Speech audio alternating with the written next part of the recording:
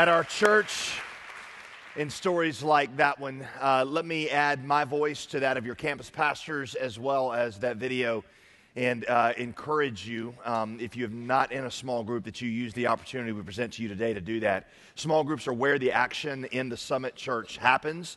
The Bible says that the majority of the things that God wants to do in your life, He does so through members of His body, through His local church, which means that if you're not in a small group, not only are you missing out on some great friendships, you're also missing out on a lot of what God wants to do in your life and in your family. So I want to challenge you to begin a new chapter, what will be for many of you a defining moment in your life and in your marriage and in your family, a defining moment where you go from being on the sidelines in a church as a spectator to becoming a part of the body of Christ and a part of the mission here. You can join a small group anytime at the Summit Church, but on these 2 weekends here at the beginning of the season, we make it especially painfully easy for you to get involved in one. And so I would encourage you to avail yourself of that opportunity. Some of you have heard this already, but our Chapel Hill campus launch last weekend was somewhat successful. We packed out 2 services with a little over 1,200 people at those 2 services, which is something to be excited about.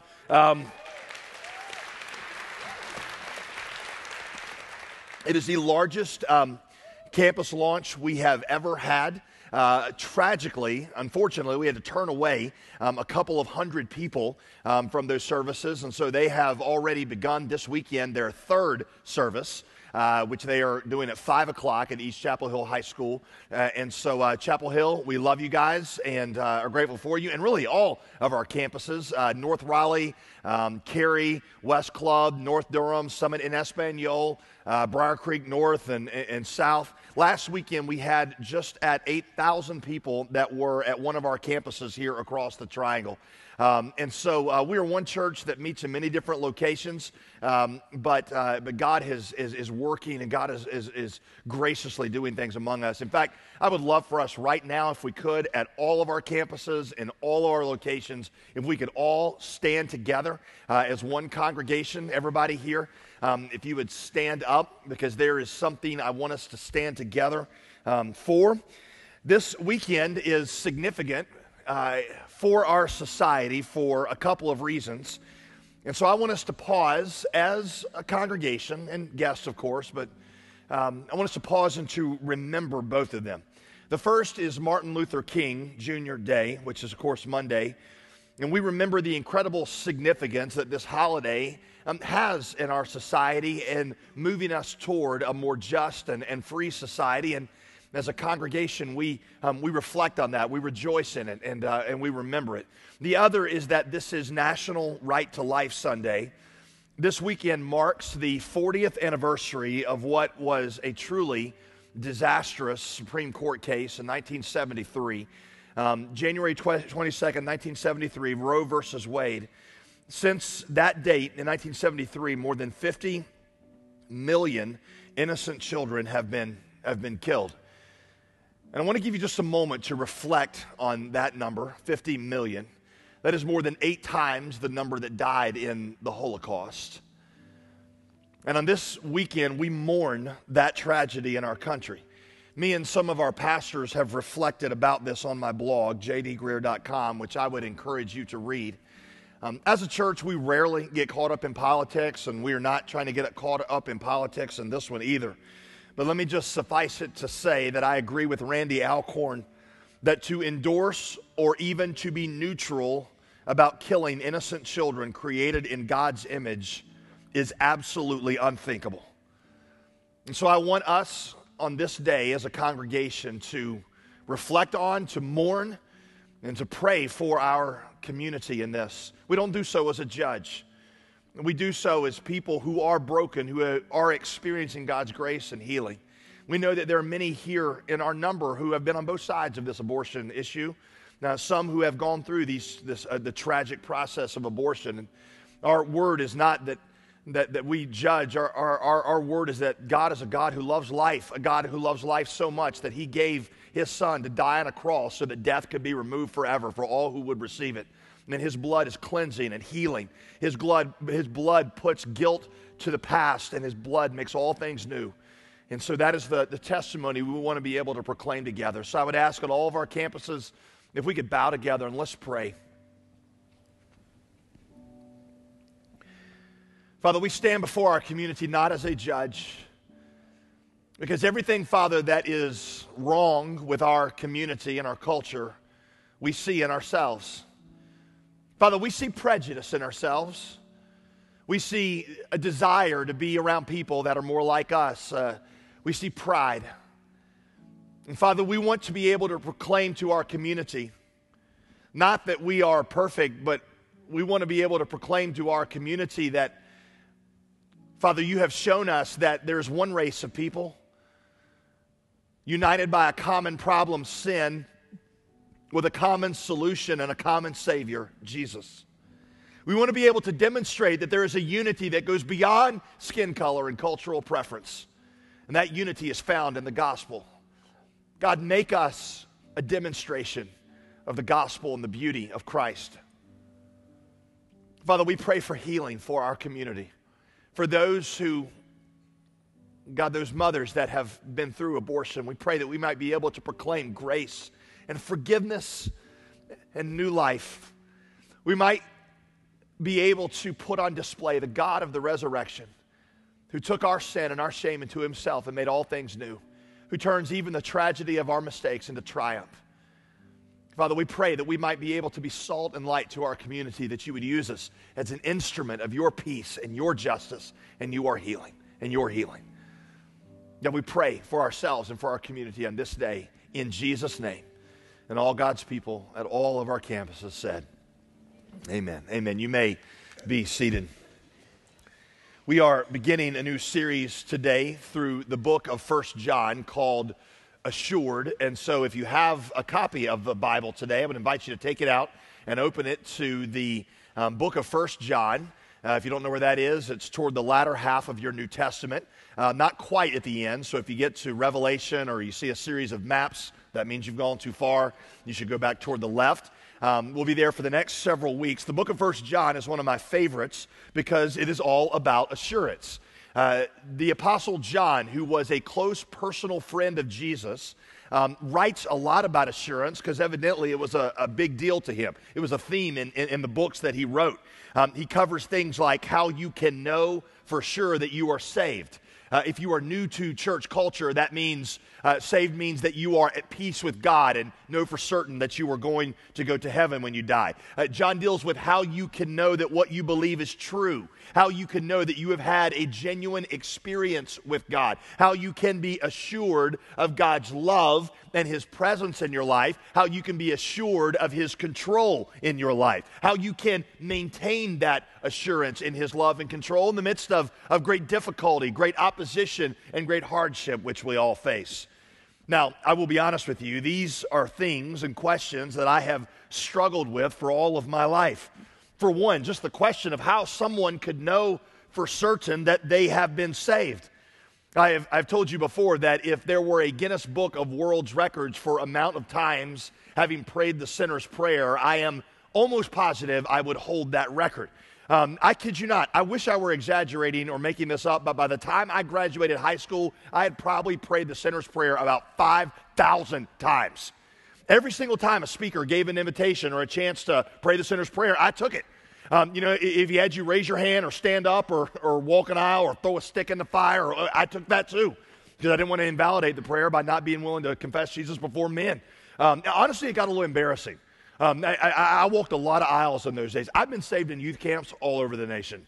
I think I've been saved in every denomination. I can't verify that, but I'm pretty sure. I got baptized. I kid you not. I got baptized 4 times. Four.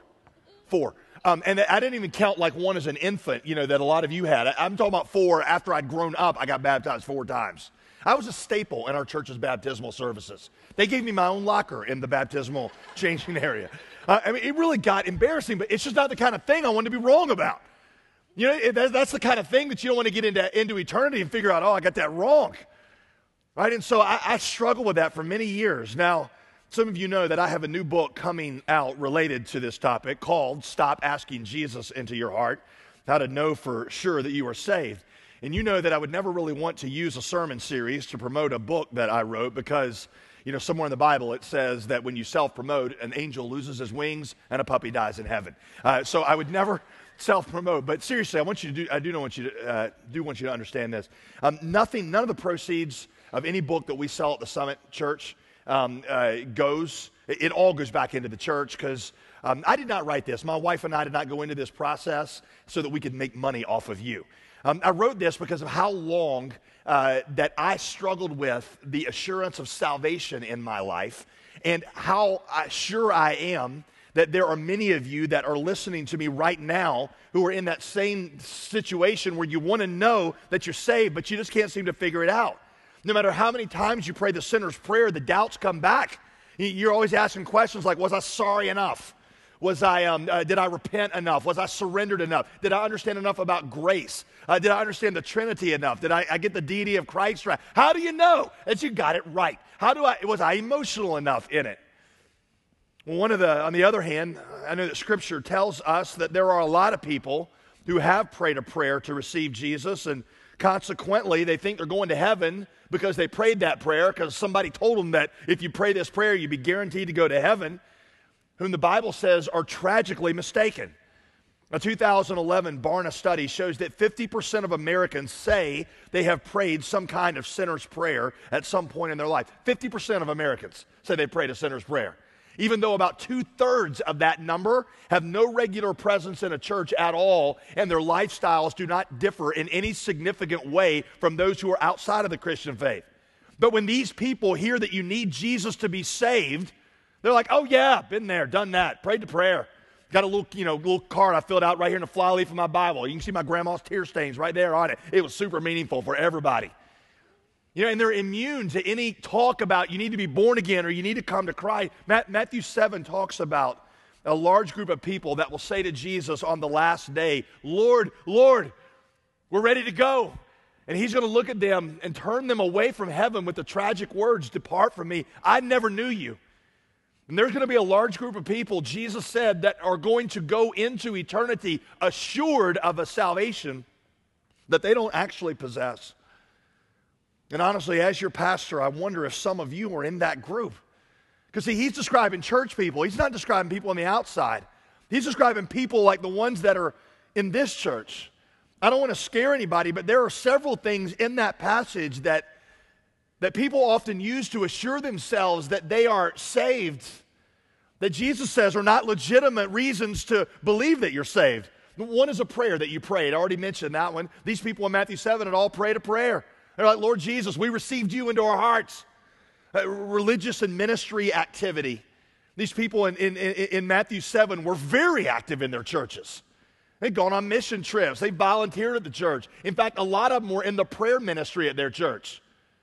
That's usually your cream of the crop in the prayer ministry. It says these people had cast out demons. And when you're part of the squad at your church that cast out demons, that's varsity. And that's as big as it gets when you're like, hey, so-and-so's got a demon, send over that person to go pray for him. These are people that were in the front lines of ministry, yet they were not really born again. Sometimes people use the fact that they're moral or the fact that they feel guilty about their sin as a proof that they're saved. These people in Matthew 7 were moral. I'm sure they felt guilty about their sin. Lots of people who aren't Christians feel guilty about their sin. The whole industry of psychology is built on dealing with guilt, or at least a large part of it is. Judas felt so guilty about what he did, he went out and hung himself. He wasn't a Christian. Feeling bad about your sin doesn't prove that you are saved.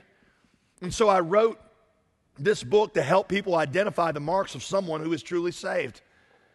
And I want to, in this book, comfort those who are unnecessarily troubled, and if I could say it this way, trouble those who are unjustifiably comforted. I want to comfort those who are unnecessarily troubled and trouble those who are unjustifiably comforted. The gist of this book is basically this: you're not saved because you pray some magical prayer. You're saved, God saves us when we repent and we believe the gospel. And you can express repentance and faith in a prayer, but it's not the prayer itself that saves. It is the repentance and and faith behind the prayer that lays hold of salvation. And it is possible to repent and believe without praying the formal prayer, but it's also possible to pray the prayer without actually repenting and believing. So I encourage you in this book to understand true repentance and belief, and to stop asking Jesus into your heart and start resting in the promises of the gospel.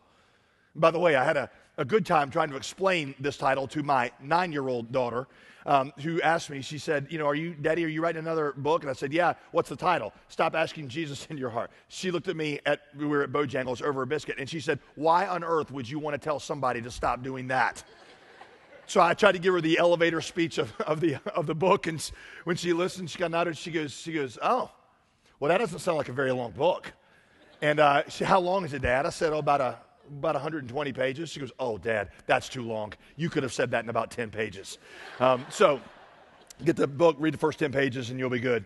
I'm obviously not going to preach through my book for the next several weeks, but I am going to preach through the book of 1 John, which a lot of my book is written around. Because the whole point of 1 John is how you gain the assurance that you know God. How you gain assurance that He is real. How you gain the assurance that your encounter with God is significant, that it is genuine, and that it is saving. How to be assured that He loves you, and how to know that you are walking with Him. 1 John chapter 5, verse 13. We're going to begin with the last chapter of this book because John, at the end of his book, goes back and summarizes everything he said. We're going to start with the summary. We're going to kind of pass over this book at a 30,000-foot level, and then over the next several weeks, we'll go back into some of the things that we bring up this morning. This morning, we're just going to answer 2 questions. The first question is, does God really want us to know for sure that we are saved? Does God even want us to know? You see, there's a lot of people who don't think that God wants us to know, because they think that that's how God motivates us to stay in line, is by, threatening hell if we disobey and promising heaven if we obey. If you lose that threat, then people will act however they want. It's like somebody that gets job security and knows they can't be fired, and they're like, oh, well, I'll take another sick day. Who cares?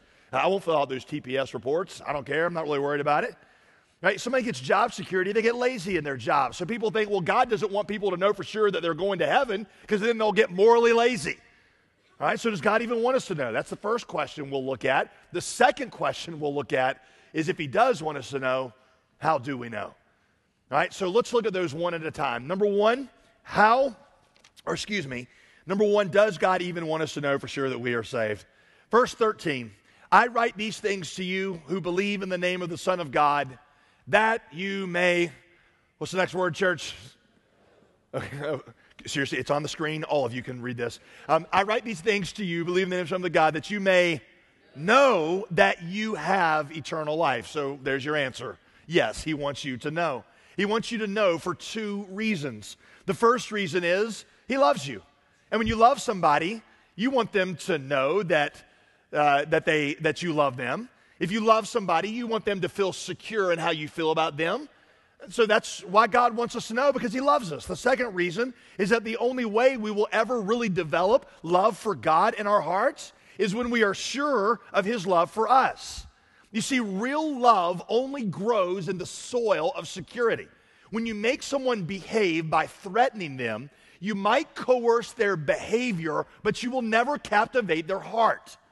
And God is not after simply coercing your behavior to a set of standards. God is trying to win your heart. And the only way that your heart will ever be won is when you are assured of the love of God for you. Love for God in you grows from the assurance of the love of God for you. All right? So the answer is yes. The Apostle John, in one of his other books that he wrote, the Gospel of John, records a couple of analogies that Jesus used with His disciples before He left them on earth that communicated assurance to them in the tenderest of terms. And he says, this is how I want you to feel as I'm leaving. The first one, I'll just cover a couple of them. The first one is, he said that His disciples were His beloved children. John 14:18, Jesus said to them, I will not leave you as orphans. I will come to you. A good father does not want his kids wondering whether or not he loves them, or whether or not he's committed to them, right? Any of you fathers like that, you want your kids in doubt about your love and your commitment to them? When I leave to go on a business trip, I don't, which I do from time to time, I don't look at my kids and say, hey, Daddy's coming back and he's going to bring you a surprise because he loves you. Or maybe he's not coming back because maybe he's not your daddy at all. Maybe his real family lives somewhere else and this is all a big illusion. And maybe you're just going to have to sit around and think about that while I'm gone and let that compel you to become better children. You think that would work? That might produce a little fear-based obedience, but it's never going to produce love and loyalty. And by the way, it's not long before fear-based obedience turns into father-loathing rebellion. And God doesn't want merely fear-based obedience. What God wants is love in his children's heart for them, and that only grows in the soil of security. The other analogy he used in that same conversation was he told his disciples, he said, you're like my betrothed bride. No man that is married or engaged wants his bride to feel like he's not really committed to her. Here's what Jesus said, John 14, 1-3. If I go and prepare a place for you, I'm going to come back and I will take you to myself, that where I am, there you may be also. That language he's using there is wedding kind of language. If a man loves a woman, he wants to give her the assurance that he loves her. When my wife and I got engaged, she was a student at the University of Virginia, and I was in seminary here in North Carolina. And one of the hardest things we had to do after every weekend, we always were together on the weekends, is we would leave, and she would have to go back to Charlottesville to go to classes, and I would go to my seminary classes in North Carolina. And the last thing that I would have wanted during that week is it would have been for her to have sat around and wondered about my commitment to her and about my love for her. Why? One, because I loved her and I wanted her to feel safe. But two, I knew that if she was not sure of my commitment to her, she might be open to the advances of another suitor. Right? So every weekend I would tell her, hey, we're going to be apart, but I'm coming back and I'm going to marry you. And I put a big old fat rock on her left hand to remind her of my commitment to her, because she and I both knew if I didn't come back, she was keeping that rock. Right? My assurance to her not only made her feel safe, it also gave her strength. It gave her strength to resist the advances of other guys because she knew she had the awesome sauce in me already, right? And it was the strength of her assurance with me that gave her the ability to say no to the advances of somebody else. That's how God works with us, is he knows we will never have the ability to say no to the world until we are assured of his love for us. You see, that's the gospel secret. Listen, the gospel secret, I'm telling you, if you ever get your mind around this will change your life. The gospel secret is that assurance in the gospel has a greater power to produce virtue and love in our hearts than the threats of the law could ever do. The threats of the law can coerce your behavior, but it cannot ever captivate your heart and emotions and your affections. The established church of Martin Luther's day, Martin Luther the Reformer, they believed that people would only obey when they were threatened with harsh consequences for rebellion. Martin Luther, in his typical colorful way, this is what the whole Reformation was birthed out of, is he decried that as the damnable doctrine of doubt. The idea that you would coerce somebody's behavior through a threat of punishment or hell, he said, yes, that will produce a little fear-based obedience, but underneath that thin veneer of obedience is going to rush a river of self-interest and pride and fear and resentment. And he said, God is not after that kind of obedience. God's after a new kind of obedience, an obedience that grows out of love for him. And that love doesn't grow in response to threats. That love grows in response to love. And when he said that, by the way, he's just quoting 1 John 4:18, perfect love casts out fear. We love him, 1 John 4:19. We love him. Why? Why? Because he threatens us if we don't? Because he's the best path to earthly blessing? No, we love him because he first loved us. It is assurance of the love of God for you that produces love for God in you. That's the gospel secret, is that God's grace is able to do in your heart what the law could never do. So what you need is not more sermons and more laws and more self-discipline. What you need is a radical experience with the grace and the acceptance and the love of God that was finished for you in Christ. By the way, there's a really good example of this out right now in one of the most popular movies that's out right now, Les Mis. How many of you have seen Les Mis? Put your hands up. All right. How many of you cried through parts of Les Mis? Keep your hands up right now and testify. All right. Okay. If you haven't seen the movie, there's a scene right at the beginning. And I'm not going to ruin the movie for you because this is right at the beginning. This is before the Wolverine meets the Catwoman and before they run away from the Gladiator and before they meet Borat. Before all of that, this happens, okay? There is Jean Valjean, who's the main character in the movie, is a very hardened criminal. And for 20 years, he has resisted the threats of his captors. They have done nothing to change his heart. They have only hardened him in his hatred. He gets out of prison and he commits, he robs a priest. And the priest, they catch him, and the priest has the ability to send Jean Valjean back to prison for the rest of his life. But instead of giving him justice, the priest forgives him and gives him, it's just this incredible act of grace. Victor Hugo, in that novel Les Mis, if you've ever read it, there is a section where he begins to describe what's going on in Jean Valjean's heart, which you just can't capture in a movie or even in a musical.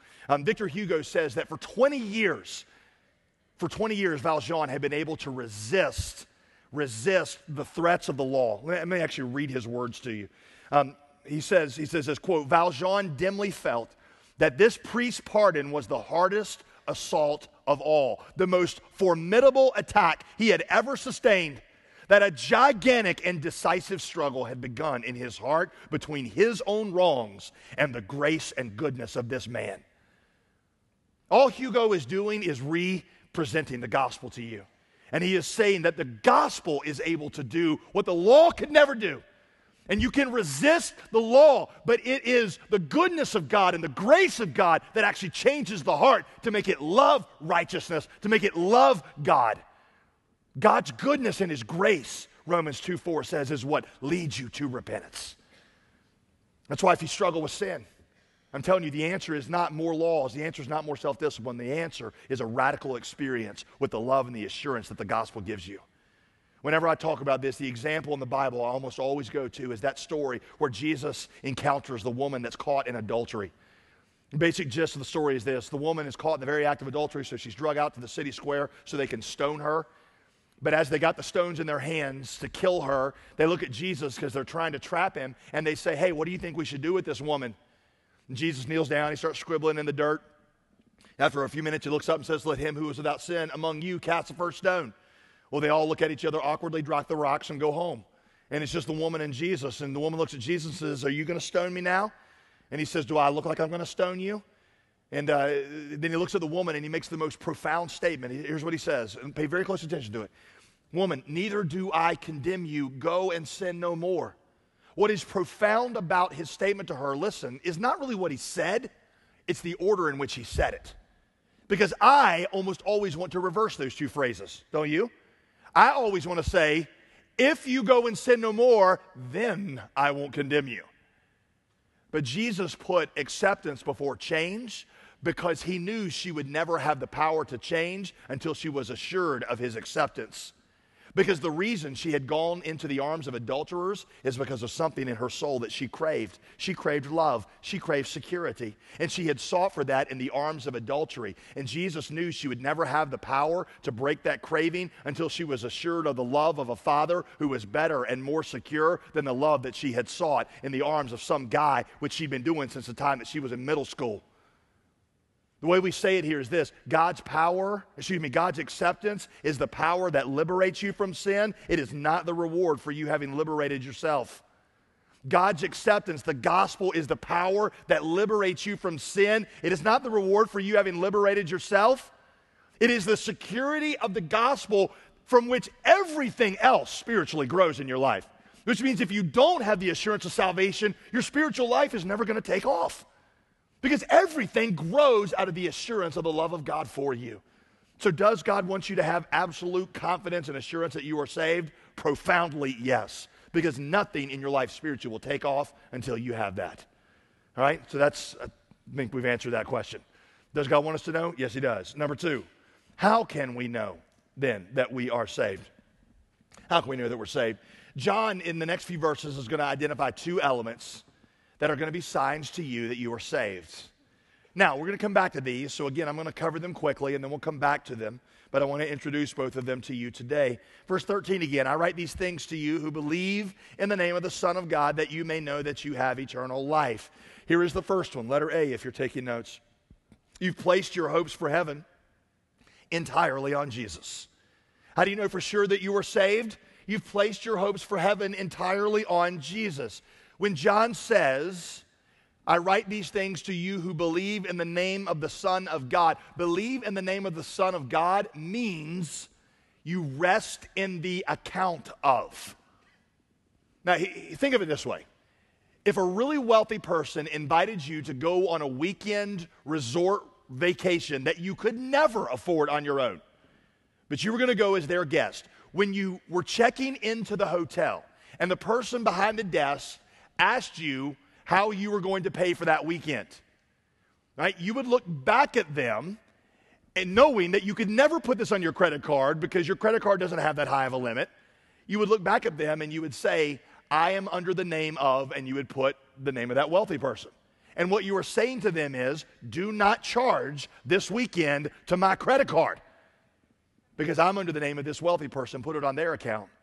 When John says you believe in the name of the Son of God, what that means is when you think about how you are going to purchase entry into heaven, you are not making a withdrawal from your own moral bank account. You are depending on the account of Jesus Christ, which was given to you as a gift. That's what he means. Is that you have put all hopes for entering heaven, not on how moral you are, not on the amount in your moral bank account, but you're now depending on the work of another. You're depending on what Jesus did in your place, that he lived the life you should have lived, then died the death you were condemned to die, and gave it to you as a gift. And so you rest your hopes for heaven on his finished work. You see, the gospel by its very nature produces assurance.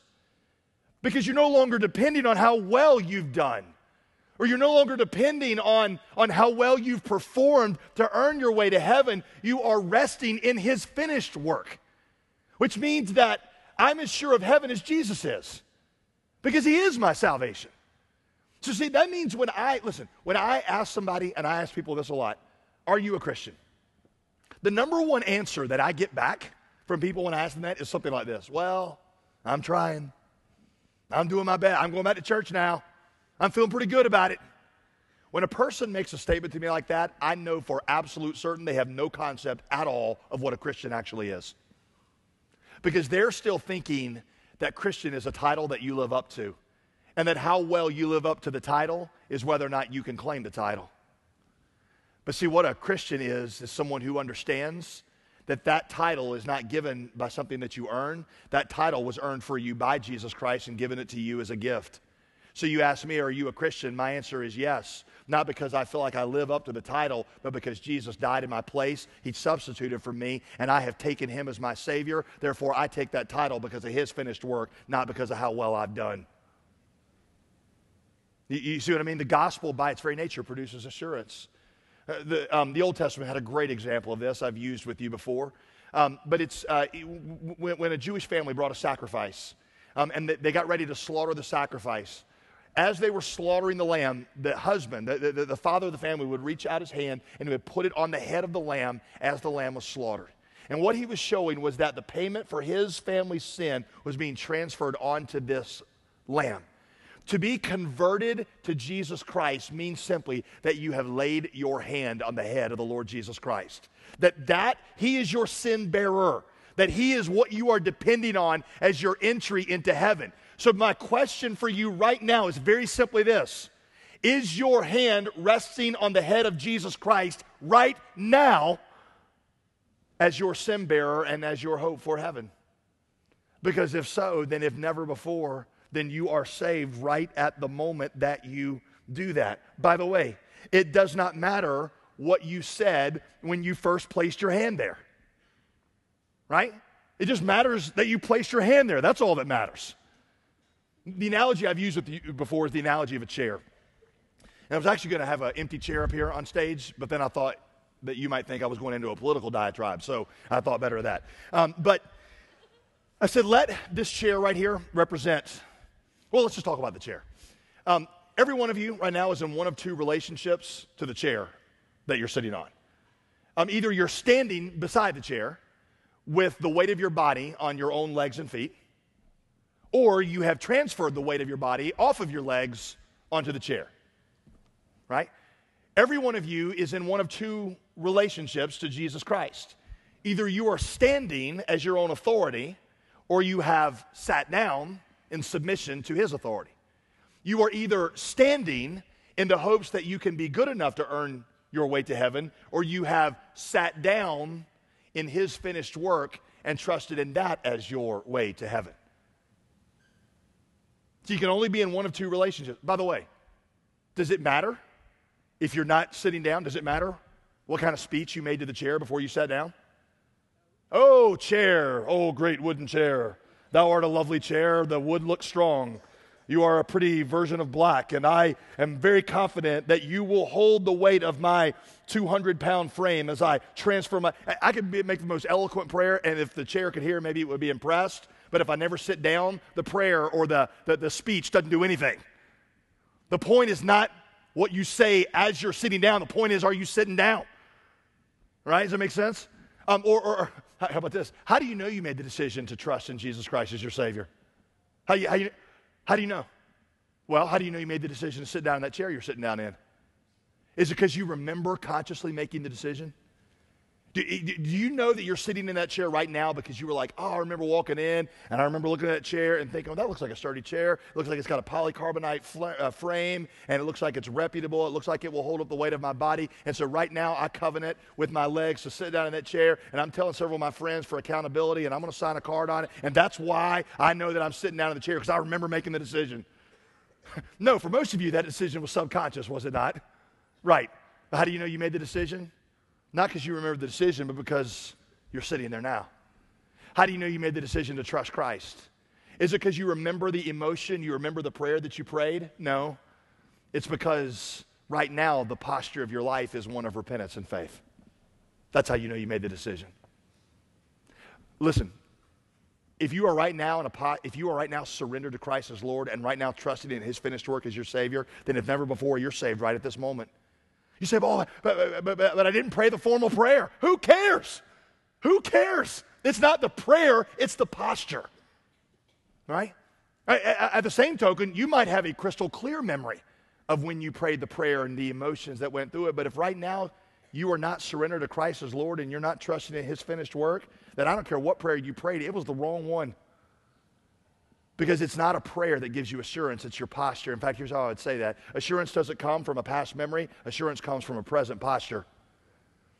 Assurance doesn't come from a past memory, assurance comes from a present posture. And we got a lot of Christians who are looking back to a past event for their assurance of salvation, 2 years, 5 years, 30 years, when what you ought to be doing is looking at your present posture. If right now you are surrendered to Christ as Lord and trusting in him as your Savior, then right now you are saved, because it is the posture of repentance and faith that saves, not some magical prayer. All right, so that's the first way John gives you. Here's the second way, verse 18. I'll do this really quickly. We know that everyone who's been born of God does not keep on sinning, but he who is born of God protects him, and the evil one does not touch him. Here's letter B. Here's how he says how you know that you are saved. You have a new nature. You have a new nature. If you've been born of God or born again, you have been given a new nature with new desires. So you don't keep on sinning, not because you're scared of threats, but because you got a new nature with new desires. Here's kind of an earthy way I've described it to you before, and this is the junior high youth pastor in me coming back out. But I've compared it before to, like, imagine down here in front, right below the stage, there was a big old pile of vomit where somebody had thrown up. Big, warm, steaming pile of vomit. There is not one of you in here that would need for me to stand up here and be like, you better not come down here and look up this vomit.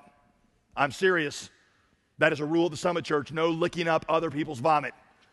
And I'm going to put two big old guys down here on either side of this pile of vomit. And if any of you try to come up and lick the vomit when I'm not looking, they're going to stop. Not one of you needs to hear that, right? Unless, of course, you are a dog. And if you are a dog, then we do need to make rules for you. Because you're like, oh, warm vomit, half-digested hot dog, bonus. And you be down there licking it up. God, listen, God does not change us by increasing the threats of consequences for what happens if we sin. God changes us by giving us a new nature and a new desire that desires different things. Which means that one of the signs that God is in you is that the old things that you used to love, things like hatefulness, things like pride, things like racism, things like self-glorification, dishonesty, they don't just become wrong to you, they become disgusting to you. And while you still struggle with them because you got some of that old nature in you, you have a whole new appetite and a whole new desire for different things. And when you do start to go back toward those sins, which we all do, by the way, because we still have that nature, He protects you. He renews you. There's a play on words that takes place in verse 18. Look at it again. If you've been born of God, then the one who was born of God, that is Jesus. In other words, if you've been born of God, then the one who was virgin born of God, He protects you. Which means that when you do start to go back, He brings you back. All of us backslide into our old ways. But the sign of someone who is truly saved is that they always come back. That is the sign of somebody who is truly saved. They always come back. We all fall. But if you're saved, He keeps bringing you back. For years, I've used as an example of this, Jesus' teaching on the parable of the soils. He said the word of God is like a seed that gets thrown into different kinds of soil. And I've described to you, there's a kind of soil that's shallow, and immediately the seed springs up quickly into a really cool-looking little plant that looks really healthy, but it has no roots. And so when the sun comes out or the weeds grow up, the plant dies. And the question I always ask you is this: those plants that spring up so quickly and then fade away, do they represent saved people or unsaved people? The answer is they represent unsaved people who for a while look like they are saved people, which means they pray the prayer. They get emotional when they pray the prayer. They get baptized.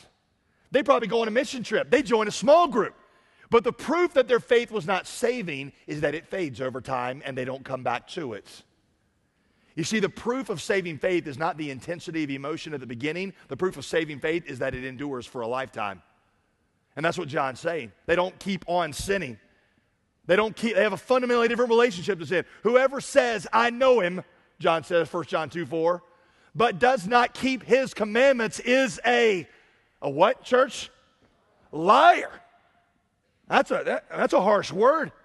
If you say that you know God and you practice sin, and by the way, I don't mean struggle with sin, because we all do that, but I mean you engage in a lifestyle of sin willfully and defiantly, you are a liar.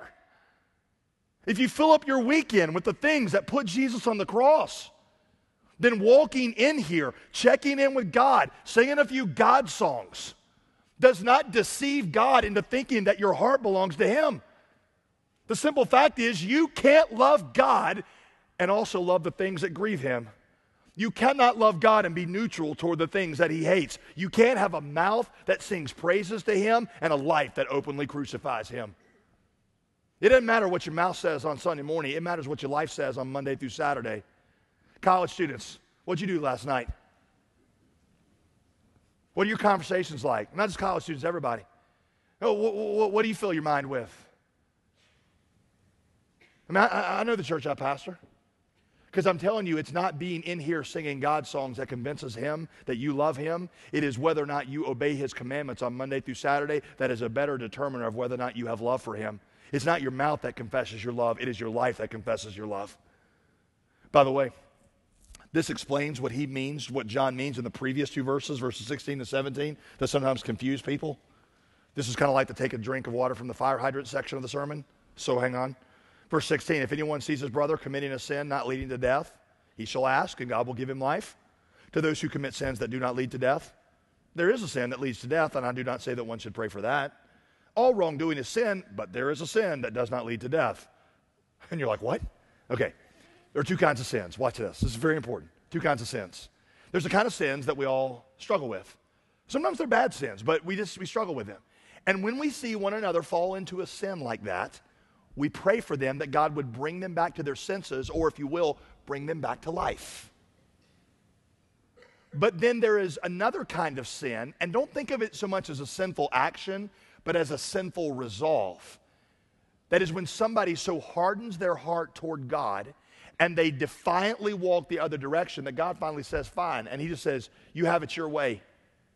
And he says, that's a sin that leads to death, which means one of two things. Either they're a believer and God kills them, which John says happens. A believer so hardens their heart that God says, that's it, boom, and he kills them. Or it means that they were never really saved, and they just looked like it for a while, and so their practice of continually sinning shows that they're not saved, and they're going to end up in eternal death. That's what that means. By the way, some of you, when I say that, you're like, well, how do I know if I've committed that sin? If you're worried about it, you haven't. Because one of the things that happens is your heart gets so hard that you quit desiring to repent at all, ever. As long as you ever want to repent, God will always receive you. John 6:37, he that comes to me, I will in no wise, for any reasons, under any circumstances, ever cast out. So you're like, well, maybe the reason I don't want to repent is because I've so hardened my heart. Listen, as long as you got breath in your body and as long as there is a desire to repent, the fact that you're asking that question shows me God's Spirit is at work within you. You better repent today because you might lose the desire altogether at some point. And let me add one more thing here. It's never wise to diagnose somebody else's death as to what sin they committed that put them there. I mean, you're not sitting in a funeral going, oh, I know why that happened. All right? That's just not something that you and I know, but what he's saying, listen, it's so important. He is saying that when you are born again, you have a fundamentally different relationship to sin. Yes, you struggle. Yes, you fall often, but God always picks you up and puts you back on he puts you back in that posture of repentance and faith. I love how Proverbs says this. All right, real quick. Okay, this is one of my favorite verses. Hang with me. Proverbs 24:16. Listen, the righteous man falls 7 times and gets back up again. 7 times. 7 in the Bible is the number of completion. So when a dude falls 7 times, that's like saying that all he does is fall. He's a fallen machine. Imagine if you were walking behind somebody in the mall who fell 7 times. What do you conclude about that part? All right, so the first time they fall, you kind of laugh. They fell, right? Second time they fall, you get out your camera and you film it and send it to your friends. Third time they fall, you put it on YouTube. They fall 4, 5, 6, 7 times, you feel bad for putting it on YouTube because that person's obviously got a problem and you just made fun of them, right? They got a problem. The righteous man falls 7 times, which means that his life is characterized by falling. He doesn't show his righteousness by never falling. He shows his righteousness by what he does when he falls, is that he always gets back up. He always reassumes the posture of repentance and faith. Conversion is not sinless perfection. Conversion is a new direction. What you believe about the gospel is not shown by never falling. It's shown by what you do when you fall. And what John says, that's all he's saying. The one who's been born of God does not go on sinning. If the one who says he's born of God does not keep God's commandments, is not growing in his love for what God loves, if he is not continually being renewed in this posture of repentance and faith, then he is a liar. When I was in college, I had a couple of friends who lived off campus. College men are not typically known as paragons of cleanliness, but these guys took domestic filth to a whole new level. They never did their dishes. They never changed the sheets in their bed. Whenever they needed a new dish, they would just get one out of the pile that was dirty and rinse it off and use that one. And they would eat breakfast. It's like I go over there in the mornings and their cereal bowls from 3 hours earlier were still sitting there on the table, with the milk curdling inside it. They had a cat in their house that for whatever reason didn't get the litter box concept. So you would walk in their house. Don't even get me started on their bathroom, by the way. Just put it this way. If you had gone in their bathroom, you and your children would have been defiled for 10 generations. You walk in their house and you were greeted by a concoction of fragrances that eye has not seen, nor has ear heard, nor has entered into the heart of man. You would walk, and it was overpowering. One of the guys' mother used to visit them about every 2 months. 2 months she'd come. And the first thing that she did when she got there on Thursday, was the day she usually came, is she would clean the place from top to bottom, which usually involved napalm and a blowtorch. But when she did it, it would smell like lemons and Ajax. So if I walked in there on a Sunday afternoon and was greeted by the usual concoction of foul fragrances, and my friend comes up to me and says, hey, guess what? My mom got here on Thursday. I would look back at him and say, you are a liar. Because if your mom was here, it wouldn't smell like mildew and cat fecal matter. It would smell like lemons and Ajax. What John is saying to you is, if Jesus is in your heart and your life, you're not perfect, but you got a fundamentally different attitude towards sin. That you are changing, you're beginning to love what God loves, and no matter how often you fall, He protects you, He picks you back up, and He sets you down in the posture of repentance and faith. So here's my question for you. What posture are you in right now in relation to Jesus, knowing that you could only be in one of two? Are you standing in your own authority, or are you seated in submission to Him? Can only be one of two. Are you standing in the hopes that you're going to be good enough to earn heaven because you go to church enough and you're a nice person, or are you seated? Are you seated in trust in His finished work? Because if you've never sat down, I don't care what prayer you prayed, you're not saved. And if you are sitting down, I don't care if you prayed a prayer or not, because it's not the prayer that saves, it's the posture of repentance and faith. And maybe for the first time, some of you get it right now. And right now, your life needs to just take that posture. You need to reach out your hand of faith and put it on the head of the Lord Jesus Christ and say, my Savior, my sin bearer, I trust in what He did to get me to heaven. Why don't you bow your heads with me, if you would, at all of our campuses. If you have never done that, I would invite you to do it right now. Maybe for some of you, it just made sense for the first time. And right now, you need to, metaphorically speaking, sit down and surrender to Him. You need to sit down in the promise that He has done everything necessary to save you, and you need to take that as your own. You need to lay your hand on the head of the Lord Jesus Christ. You can use words when you do it in your heart. You could say, Jesus, right now, I'm surrendering to you. Right now, I'm trusting in what you finished as my salvation. Say that to Him from your heart, knowing that it's not the words, it's the repentance and belief. Sit down right now. Jesus, I surrender. I sit down. Jesus, I rest in your finished work, and I rest in your promise that you've done all that's necessary to save me. Maybe you're not there yet, and you just need to resolve that you're going to come back for the next 5 or 6 weeks while we go through this book so that you can learn to gain this assurance. And that's what you need to resolve right now. Right now, I resolve. I'm going to be back here for the next 5 or 6 weeks, and I'm going to learn what this is all about. Holy Spirit, I know that you are working. I sense it. I pray that all of our campuses all over the Triangle, God, faith would be springing up. People would be finding assurance of their salvation. Everything would be becoming new. I pray and ask that, God. And I ask that if people are here, that you would give them the resolve to come back, give them the courage to tell one of our pastors or the friend that invited them about this struggle in their heart, about what's going on, about the decision that they made today to join a small group, to begin this incredible life of discipleship. I pray in Jesus' name. In Jesus' name, amen.